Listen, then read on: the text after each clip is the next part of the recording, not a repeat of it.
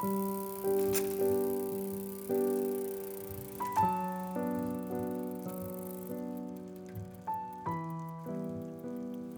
and welcome to the Pedro the Water Dog Saves the Planet Peace podcast. Please enjoy chapters 36 through 41 of One More Year, Pedro the Water Dog Saves the Planet, Primer 1, and a bonus of Pedro's Primer.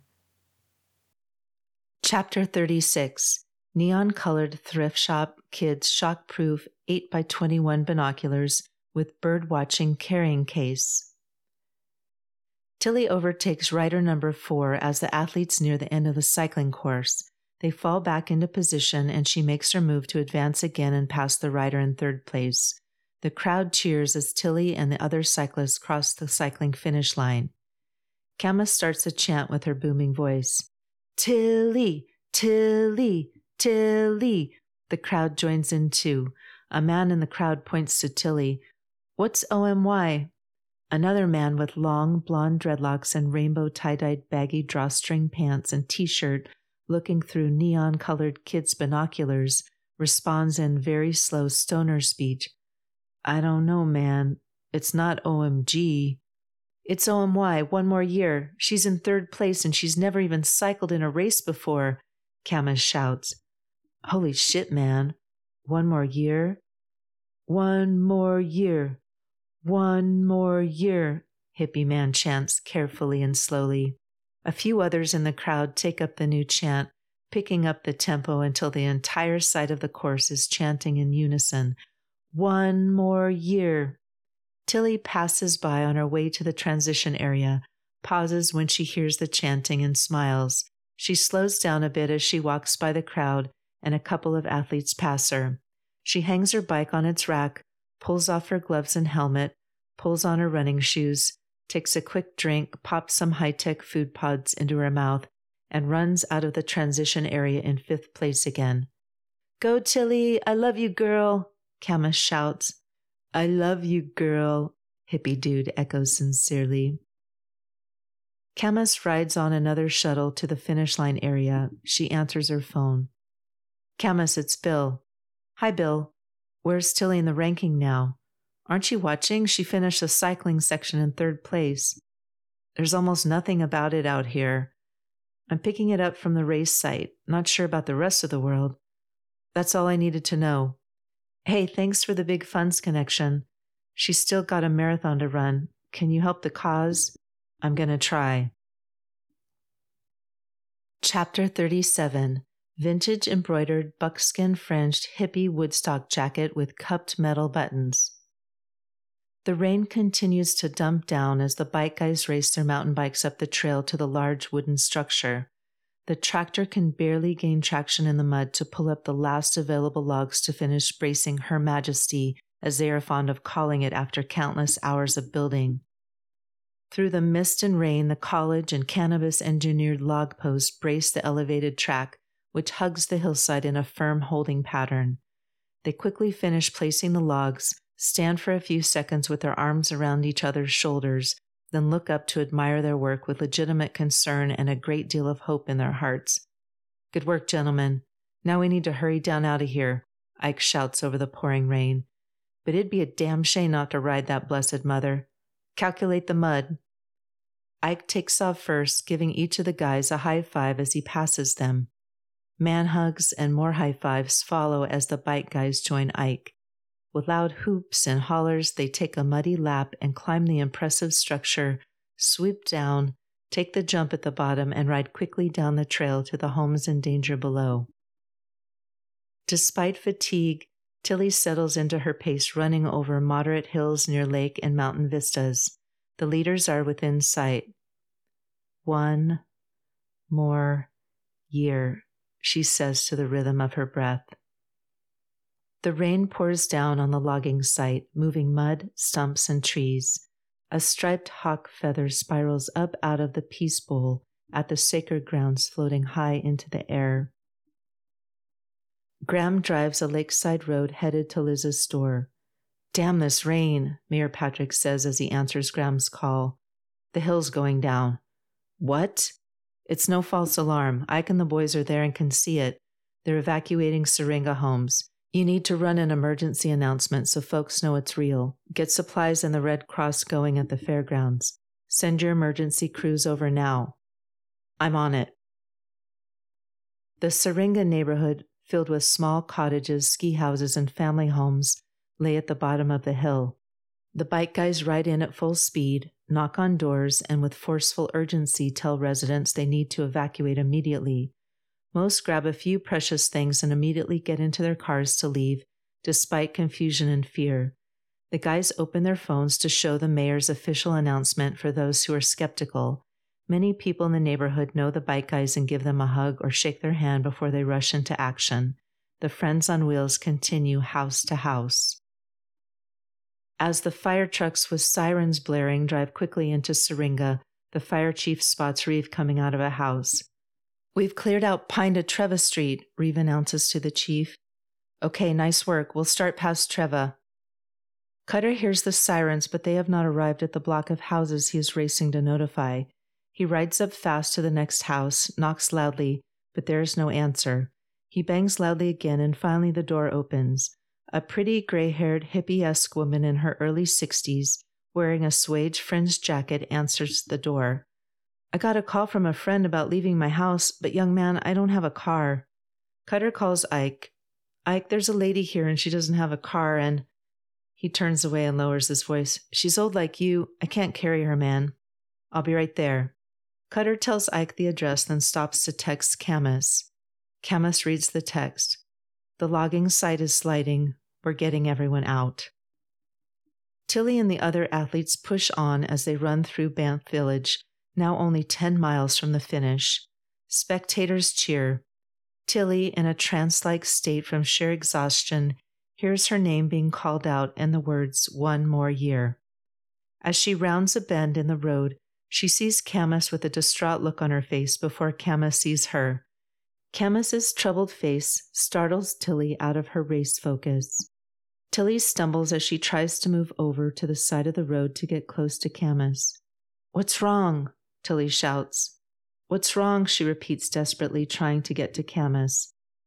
Camus finally sees her. Incredulous, she shouts back, What are you doing? Go, you need to run. What is it? Tell me. Stay on the course, you'll be disqualified. What is it? Nothing, finish the race, Camus pleads. Till, go. Reluctantly, Tilly turns away and speeds up her pace as she runs through the cheering town. Chapter 38. Black Leather 1971, Milo Bowman, High Back Recliner 74 with Flip-Out Leg Rest. A regal older gentleman with graying red hair and a well-groomed white beard sits in a modern-style leather recliner, his eyes glued to a huge screen watching triathletes run along a picturesque road in Banff National Park. The dramatic surf and soft, gentle dunes of the Oregon coastline can be seen through the room's floor-to-ceiling windows. The man, known as Big Donor to Tilly and Camus, picks up his cell phone. Dee, I need you to please get this message from me to Steve Schwartz at the Associated Press Board 2 hours ago. Is that the same as yesterday? Yes. It's Saturday, you know, she says admonishingly, with mother hen care, and your wife's birthday. I know. Go on. For immediate wire, please, Steve. Race finishing within the next hour. Have you caught the Banff Ironman women's race? Upstart Tilly DeMonton is in 3rd position in the last 10 miles of the race. As if a few months ago she had never even cycled. Tilly is riding for a cause called 1 More Year. Have you heard of it? She wants people to keep their stuff longer so our planet might have a chance. A good friend of mine once told me that to change the world, we must first see the world. Tilly DeMonton may or may not win this year's Banff Ironman, but she is certainly worth watching. Are you watching? The room is quiet. The man takes a deep breath. Is that it? Yes, thank you, Dee. His foot, encased in a Nike shoe, rests on the ottoman. Outside, the sea is crashing in the distance as his wife comes over and kisses him on the temple. Big Donor stands to put his arms around her. Happy birthday, dear. Liz stands on the covered porch and steps out into the rain where she sees her Volkswagen van pull into the driveway. Graham opens the van door quickly and rushes to meet her on the steps. Raindrops fall on them as they kiss. Graham holds Liz close. Will you come to live on the island with me? Yes. They kiss and embrace again. The hill's going down. Do you have any supplies from the store we can lend? Oh, no, of course. Let's get them. Cutter helps the old hippie goddess put her coat on as Ike races up onto the front lawn riding the three-wheeler. Ike takes her hand gallantly, like a knight from the Round Table, walks her to his motorcycle and gets on. She pulls up her long skirt to straddle the bike, puts her arms around him, and they drive off with a roar from the powerful engine and a splatter of mud. The hillside starts to slide in the rain. Water and debris flow down the hill toward the houses below. The bike guys and emergency vehicles rush to get the last people out of their houses. Ike passes Reeve and the bike guys on his three-wheeler as they all look up at the hill and see the trees fall violently and the earth begin to move. Frida chants sorrowfully on the porch as Bear, on his horse, reaches down and gently pulls her up off the ground and onto the horse behind him. They ride down the trail towards the water. Frida cries with her head on his back. Trees, mud, and logging equipment crash down the hill as cars line up to leave the neighborhood below. Debris made up of logs, branches, and stray logging equipment are carried by the water and mud and race faster and faster down the hill. The noise grows louder and louder as the animals' calls echo in the background. The large wood structure in the misty woods stands its ground as the crashing sounds of the unforgiving mudslide reach its footing. Debris of all shapes and sizes is caught in the blockade, and ear-shattering creaking fills the air from the force of the mud and trees crashing against the braced wood and the scream of earth leaving what has been its home for thousands of years. The tons of mud and debris build up higher and higher against the structure and spread out towards the sides. Signs of giving out reveal themselves with progressively louder creaks and wails from the strained wood and the twisting of metal bolts and bracing. The flow of water pushes debris around the sides of the structure. A section of the structure finally succumbs to the momentous weight of the mud and busts open. A rapid rush of trees and forest crash through like air from a punctured bike tire and blow down the hillside. Chapter 39. Hand-painted, established 1994 Laterra 22 Community Pub and Rathskeller window sign. Tilly makes her move. She finds a burst of speed from somewhere in the depths of her exhausted body and passes the runner in front of her who struggles for a time but cannot keep up. Camus watches Tilly on her phone and shakes her head. There she goes. Camus receives the text from Cutter. Tilly passes the third-place runner, then the second runner. Holy shit, Tilly, my girl. The crowd is chanting along with Camus. 1 more year. 1 more year. 1 more year. Bring it home, sister. Mud and lumber crash through the bikeman's blood brother barrier to tear through the ancient earth of the sacred grounds. The peace stone covered in mud finds a resting place in a ravine far below. A hawk cries overhead. A hawk gives an echoing call over the racers as their aching bodies near the finish line under the silhouette and majesty of the Canadian Rockies. Tilly can hear faint dog barking sounds in the distance which grow louder and louder until she is certain it is Pedro. She can't see him yet, but she reaches down deep into herself to pull the last of her strength from her battered body that has swum miles of Lake Bigenesse and has run the trails of its mother mountains. She crosses the finish line. She passes the cheering crowd and makes her way to Camus and Pedro. Why are you crying, silly? You won! Tell me, Tilly pleads, placing her exhausted head on Camus's shoulder. Camus holds her tightly. The hill went down, but the guys and Ike are okay. They saved the people in their houses. Tilly looks up. Camus looks Tilly in the eyes. They couldn't save the sacred grounds. Tilly nods solemnly, then closes her eyes for a moment and hugs Camus tightly. Camus lifts her off the ground. Tilly smiles when she comes down and turns around and hugs Pedro and Burr. Tilly grabs Camus's hand and Pedro's leash, and they walk back through the crowd to congratulate the other athletes. Tilly graciously accepts the congratulations and well wishes from the jubilant crowd. They're pretty well set up with beds and food. Got some fire pits and band playing and donated beer from La Terra 22, the fire chief says to Mayor Patrick on the phone. Glad to hear the stress relief is covered. One more thing, Mayor. We found the darnest thing in the woods. What was it? A large wooden blockade of sorts. It looks like that's what saved all those houses and people in Syringa. Well, I'll be damned. Chapter 40. Vintage Hawkeye Burlington green and tan woven picnic basket with pie shelf. Pedro and Roxy lie on the grass side by side next to a blanket filled with Graham, Liz, Bear, Frida, and a magnificent picnic spread of cheese, local charcuterie, and wine. With several hundred others, they sit listening to live music from a stage under a large tent at the annual Summer Sandglass Festival on the lake. The band pauses and the joyous crowd breaks into loud applause. Mayor Patrick walks onto the stage and lifts the microphone. Hello, friends. Thanks for letting me interrupt the wonderful music. First, I want to thank all of the festival organizers. Graham gets up from the group when he spots Tilly in the crowd, the mayor's voice in the background. You didn't hold back. Did you expect me to? No, but why didn't you? If I held back, then not only would I have not done my best, but the others might not have either. Tilly adds, smiling, and would have violated training rule number 1. Yes, wise one. Reeve told me that you're still in a lot of pain from the accident. I expected someone would eventually. Why didn't you tell me things still hurt so much? I think you know. You said it at my house the day before we left for your race. We may not know the exact reason we do what we do, but it's not about the end of us.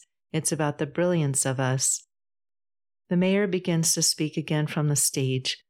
Graham bows respectfully to Tilly, then kisses her on the forehead. Graham walks back and sits down on the picnic blanket next to Liz. I have a civil service award to present for bravery, the mayor says to the crowd. Patrick motions with his arm for Ike, Reeve, and the bike guys to come on stage. The crowd explodes in applause and gratitude as the guys run up on the stage. They're wearing One More Year t-shirts, all in different colors and styles. Hi, gentlemen, the mayor says. The guys acknowledge the mayor with greetings. The noise from the crowd dies down. The men you see here risked their lives to evacuate the Syringa neighborhood before emergency teams could get there. The crowd stands in applause. Reeve walks to the mic. Mayor, can we say a few words? Mayor Patrick hands Reeve the mic. Of course. Reeve speaks confidently, warmly. Hey, Sandglass friends. The crowd cheers and shouts hellos. Did you hear that our good friend Tilly DeMonton won her first Ironman race? There's another huge burst of applause. People jump back up and cheer. They look back and see Tilly smiling. Those standing close hug her and give her high fives or kiss her on the cheek. Well, turns out she did that for a reason. You may have seen the One More Year OMY post at Heaven Brothers and online, Reeve continues. The crowd applauds. If not, OMY is, Reeve turns towards the other guys. In unison, they all call out, 1 more year. Keep your stuff longer, people. There is a deafening round of applause. A band plays low folk acoustic guitar between the guys as one by one they join Reeve at the microphone. Ike comes to the mic first. I'm Ike. The crowd cheers. And I've had this guitar for 32 years. I hope I get to play with the band tonight. When it needed work, Dan in town, who also makes violins for a living, repaired it. Dan waves from the cheering crowd. Cutter steps up to the mic. Howdy. I've kept my cell phone so far for 5 years. Larry at the computer shop in town has fixed my broken screen 3 times. Cheering continues. Josh steps up to the mic. I've kept these jeans for 6 years. My mom keeps them decent. Camus catcalls from off stage. The crowd laughs and cheers. I've had my truck for 5 years, Joe says into the mic. I bought it used, and it's still used. Joe smiles. He continues. Stacy over at Hip Stitch sewed cool seat covers for me, and when my car breaks down, which is like never, I work on it myself. Thanks, guys. Thanks all. Camus runs onto the stage, interrupting Reeve. Surprised, he hugs Camus and adds, "Everybody may already know her. If not, this is Tilly's coach, Camus." The crowd grows even more excited. Camus grabs the mic from Reeve. The band turns up the volume and plays a funky beat to match Camus's dancing. She waves her hand and then opens her palm to face the crowd. The music stops. Aren't these the sexiest guys ever, or what? The Sandglass sexy factor, and we do have it. Camus does a slow 360-degree dancing turn, shaking her booty with more music. The crowd dances along too, laughing. Eventually, she stops dancing and the music quiets. "This morning in the shower, sadly by myself," Camus says as she looks over at the guys on stage with a flirtatious smile, "it dawned on me. Simple is sexy." The crowd applauds loudly. "If we didn't buy so much damn new stuff, we wouldn't need to carve up mountains for coal to make the stuff, and we wouldn't have to cut down trees to build the ginormous houses to hold that stuff." Tilly looks tearful as she watches Camus speak passionately. "I'm not smart like my best friend Tilly here. I can't outrun her, hard as I try, but I remember what she taught me, and that's getting outdoors instead of getting out your credit card to buy a bunch of crap you won't remember you have in 2 months anyway. It's killing our planet," Camus says forcefully. "And to love each other well. She taught me that too." Camus turns to the bike guys and laughs. "Who let me talk so long?" She walks over to them and they hug. The band starts up behind them. They walk off stage arm in arm, waving to the crowd who are all dancing joyously to the happy music. The moonlight shimmers across Lake Bigenesse. Tilly and Pedro walk out of the festival stadium down a quaint street of small sandglass cottages towards home. Some folks who are listening to the festival from their front porches wave a friendly good evening to Tilly. Chapter 41. Vintage Bulova, 666 feet surfboard dive watch. The lake is as smooth as glass, cut only by the wake of Tilly swimming as she pulls Pedro on the paddleboard. Pedro waits anxiously for his turn to swim. Tilly sees Graham's kayak pull up out of the corner of her eye. She lifts her head to shout, "You're too close!" The kayak pulls back. Tilly hears a splash, and she senses that Graham is trying to race her. Pedro barks excitedly. Tilly swims faster, but he passes her easily. Tilly swims even harder, but is unable to catch him. Tilly stops, then shakes her head in disbelief as she treads water. "I didn't know you could swim like that." Liam, a handsome young man with short, curly, wet hair and sparkling blue eyes, turns around. "I thought you were my coach," Tilly says, surprised. Liam swims back to the side of her board. "Nope, he thought you might want a swim coach." Pedro barks. He reaches his hand out of the water to shake Tilly's. "I'm Liam, Graham's son." Tilly looks skeptical as she shakes his hand. "Graham never mentioned anything about having a son." Pedro barks again. "So what can you teach me? Why don't you pass me the harness?" Tilly unhooks the harness and gives it to him. Liam motions to the paddleboard. "Hop on." Tilly climbs onto the board. Liam hooks the kayak to the back of the paddleboard, then swims to the front and fastens the harness to himself. "First, let's work on some rolling." "Rolling?" "If you roll side to side like a fish, you'll glide through a large pack of swimmers most efficiently." "I like that." Tilly turns to Pedro. "See that pea? Like a fish." Pedro barks. "I'll show you." Liam swims powerfully, rolling back and forth with powerful kicks. He alternately points each of his handsome tan shoulders to the sky as he reaches his cupped hand forward into the water to pull Tilly and Pedro, kayak in tow. Tilly and Pedro lie down side by side at the front of the board. Tilly's head on her crossed forearms and Pedro's head on his paws, watching Liam swim. Tilly smiles at Pedro, kisses him on the wet ear, then rests her chin back down. The end. Pedro's primer. Tilly asked me to share a few words with you. I love her so much I said yes. Here goes. I like my kibble dry, not wet. My belly scratched 27 times per day, and playing with my favorite toy, Hedgehog. Please keep your stuff longer, people. When you go to buy something new, remember OMY and the words 1 more year. Just keep it one more year. And next year, ask yourself the same question. Oh, one more thing. I like water a whole bunch. P. Pedro de Sousa Saramago Magellan. This concludes the audio chapters of One More Year. I look forward to sharing audio chapters of Book 2, Plastic Plankton, after several new episodes coming up on peace in the Pedro the Water Dog Saves the Planet Peace podcast. Podcast music is Dalai Lama Riding a Bike by Javier Peque Rodriguez. A link to his music on Spotify and Bandcamp are in the show notes. Support messages of peace in the planet by joining my Patreon for as little as a cup of coffee per month at patreon.com.